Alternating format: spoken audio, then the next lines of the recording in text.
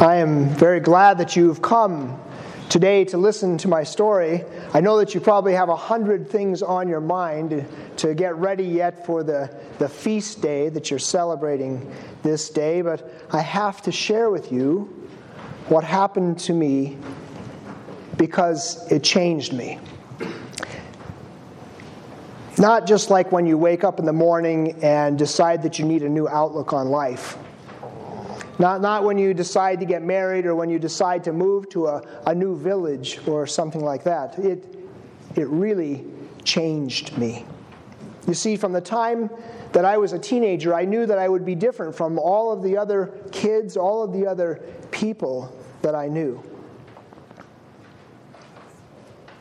My friends and I used to joke about who was the strongest, as we wrestled. We'd kid about what girl in the village we were going to marry, something like that. Like every other boy in Israel, I'd go to synagogue with my family, sometimes even the temple in Jerusalem, to worship the God of our fathers, the God of Abraham, Isaac, and Jacob. But my friends and I don't see each other anymore, and I can't say that I blame them. When that first ulcerous scab appeared on my face, they all left me. They shunned me. My parents, they were afraid, and that made me afraid. Leprosy is not treatable. You can't get rid of it. It's a curse. When my condition was confirmed by the priest, my mother cried. And when my condition worsened and the sores spread, I cried. I was made to leave our village. My mother, my father, my little sister, they all walked with me the few hours to the leper colony. I'd never seen it before. Men and women and even young people my age, covered in sores, bandages over their heads, their arms, sometimes their whole body. The hair was white. Some of them were grotesque because of the disease. They were the walking dead. And tears streamed down my sister's face. It was hard for my mother to leave me. My father had to pull her away. He didn't look at me when we parted, not for lack of love, I thought, but because of it. I could see his lip quiver as he tried to appear strong. He said, "Pray." And he said, "And we will pray." Those were the last words I heard from my father. The last contact I've had with my family. The last time I felt anything like real love. I prayed for a long time, but eventually I stopped. Why did this happen to me? What sin did I commit? The rabbi said it could be anything. It could be a bad thought, an angry word, but that God was clearly punishing me for something. It's kind of an odd thing, leprosy. There's certainly pain involved, but my fellow lepers and I agree that the numbness, the lack of feeling, the pain of the disease itself, it's not what hurts the most. What hurts the most is deep down inside, the pain that we feel in our hearts at the separation from our loved ones, knowing that we could never experience a warm touch, that we can never go back to our former happy, now seemingly carefree lives, and that we're cut off from the religious life, the religious heart of our people. We lived on the mercy of others, dependent on their generosity. We were sometimes forced to beg for food, for clothing. And if we were out in the country, and we met anybody, we had to cry, "Unclean," as the law of Moses declared. It felt like holding up a sign that said, "Don't come near me, I'm not human anymore." I'd almost forgotten what it was like to go to synagogue on the Sabbath, to hear the rabbi read from one of the prophets or from the books of Moses.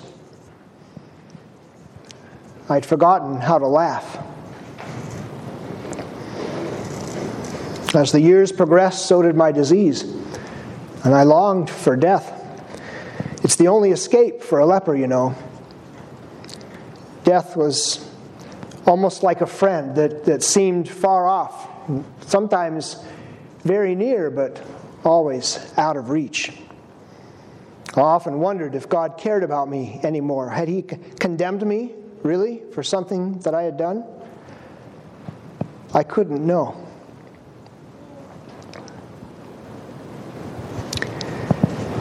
And then there began to be talk in the colony of a miracle worker, a man named Jesus, supposedly from Nazareth in the north.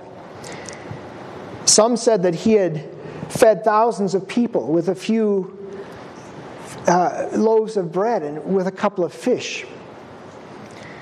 One person told of having witnessed him raising a little girl from the dead. Some say he was able to drive out demons.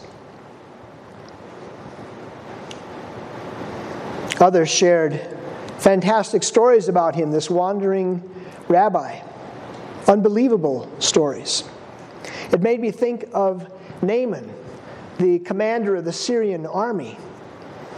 He'd once been healed of leprosy by the prophet Elisha. But it didn't really matter. No one like Elisha, not even this Jesus rabbi, was going to come to our little village. We're almost in Samaritan territory, and no self-respecting Jew, let alone a miracle-working rabbi, would be caught dead here. One day, I and some of the other men from our colony, we decided to go out to the road, and hopefully some strangers would come by. We'd beg for scraps of food, clothing. It's always humiliating to have to do that. Most of the people ignore us. Sometimes they throw rocks at us. I suppose it's because they're afraid that we'll try to approach them. But once in a while, some kind soul leaves us something. So we sat there on the side of the hill overlooking the road that's on the way to our village, and we waited probably for about an hour before we finally heard somebody coming. It was a small group of people, and as they came up over the rise, we stood up, we began to call out to them, "Unclean, unclean, and can you spare us anything at all?"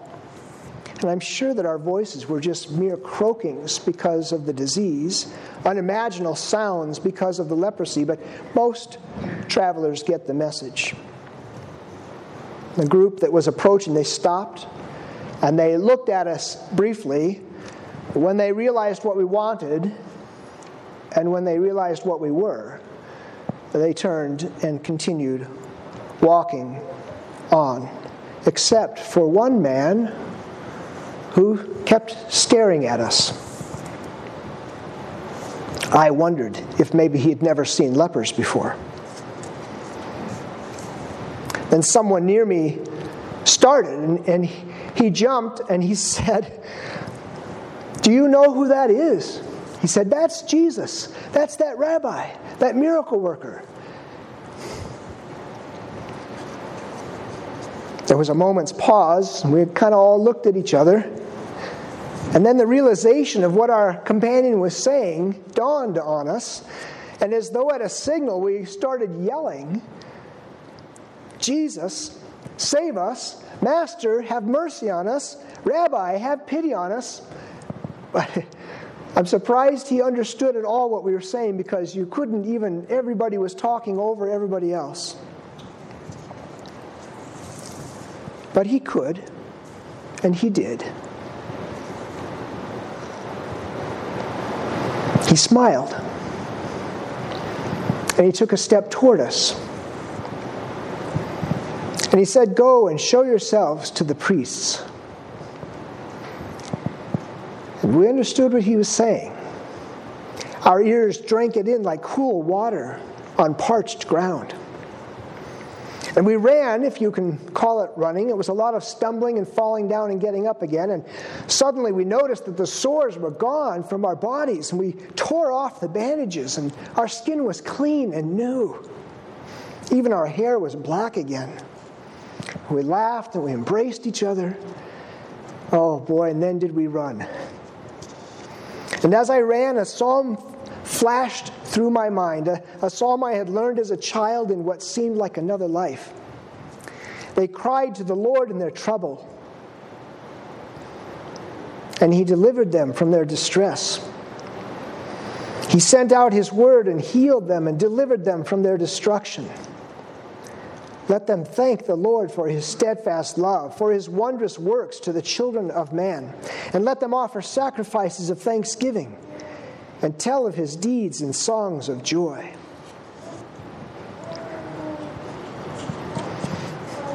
My companions didn't even know it when I stopped running.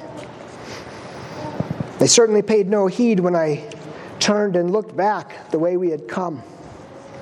And I began to run again, this time not to the priest, but back the way I had come, back to the man who had healed me. And tears stung my eyes as I reached the road and caught up to the travelers. There he was, walking along, laughing with his friends. And then I did something I hadn't done for many, many years. I went right into the middle of them. And I fell on my face in the road and I grabbed his feet. And I thanked him over and over again with my voice and with my tears. He said something there to his friends that I don't remember even to this day. What I do remember is that he reached down and took hold of my arms, raised me up and looked into my eyes. His eyes were laughing. I felt love wash over me, real love. Love like I'd never known before. And I'll never forget his next words. He said, "Go your way. Your faith has saved you."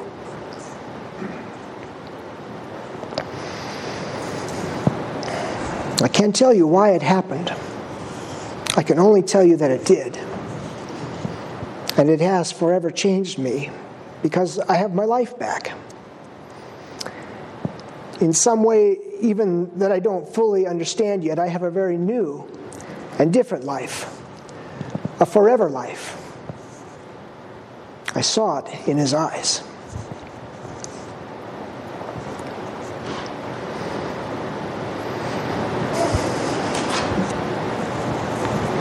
My dear friends in Christ, what is it that we're thankful for today? Are we thankful for food? Are we thankful for clothing, for our homes, our employment, family, friends, for this great country that we live in, for our freedom? Yes, on this day we are thankful for these things, and we are thankful for more. Or at least we should be. Moses tells the nation of Israel that he has brought them, that Yahweh has brought them to a good land, a land flowing with milk and honey, a land in which they will lack nothing. But maybe today you don't feel like the Lord has brought you to a good land. Maybe it's not milk and honey that's flowing in your house. Maybe it's hardship. Maybe you don't feel so thankful today. There are certainly saints in the past who have endured great hardships. We have a letter from one who spent a good deal of time in prison for sharing his faith and telling others about Jesus. You know him as Paul. And what does Paul say from prison in the midst of his hardship? He says, "Pray and give thanks to God." He says, "I have learned in whatever situation I am to be content. I can do all things through him who strengthens me." How can Paul be so thankful. Perhaps you remember when it was that President Lincoln issued a decree that the nation should observe a national day of thanksgiving. After listing the blessings of God for good weather, for abundant harvest, Lincoln proclaimed that the last Thursday of November should be observed as a day of thanks. He said, "No human counsel hath devised, nor hath any mortal hand worked out these great things. They are the gracious gifts of the Most High God." But do you know when that proclamation was issued? It was right in the heart of the Civil War. Quite a hardship. And the reason that Paul and President Lincoln could be thankful thankful regardless of the circumstances that they found themselves in is the same reason that the leper returned to give thanks to Jesus. Yes, we're thankful for food and family, for house and home, for good weather and plentiful harvest. But aren't we chiefly thankful that we have been healed of our own leprosy, from the curse of our sin, healed from our own death sentence? This thanks that we offer to our God goes beyond just His providing so abundantly for our temporal needs. We can give God thanks in whatever circumstance we find ourselves, because He has overcome the curse of our sin. He has overcome and defeated the devil. He has given us His robe of righteousness. He has restored our relationship with the Father.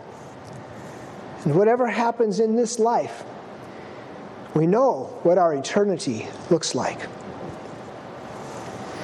Our Lord Jesus was not afraid to come right in among us, to reach out, to touch us, to have the burden of our sin placed on Him, and to carry that sin to the cross. And by His death and resurrection, we have been made pure and clean and whole. And we have been given a new life, a forever life. And for His great mercy, for this great healing, for this great demonstration of His love, we will give thanks to God for eternity. Amen.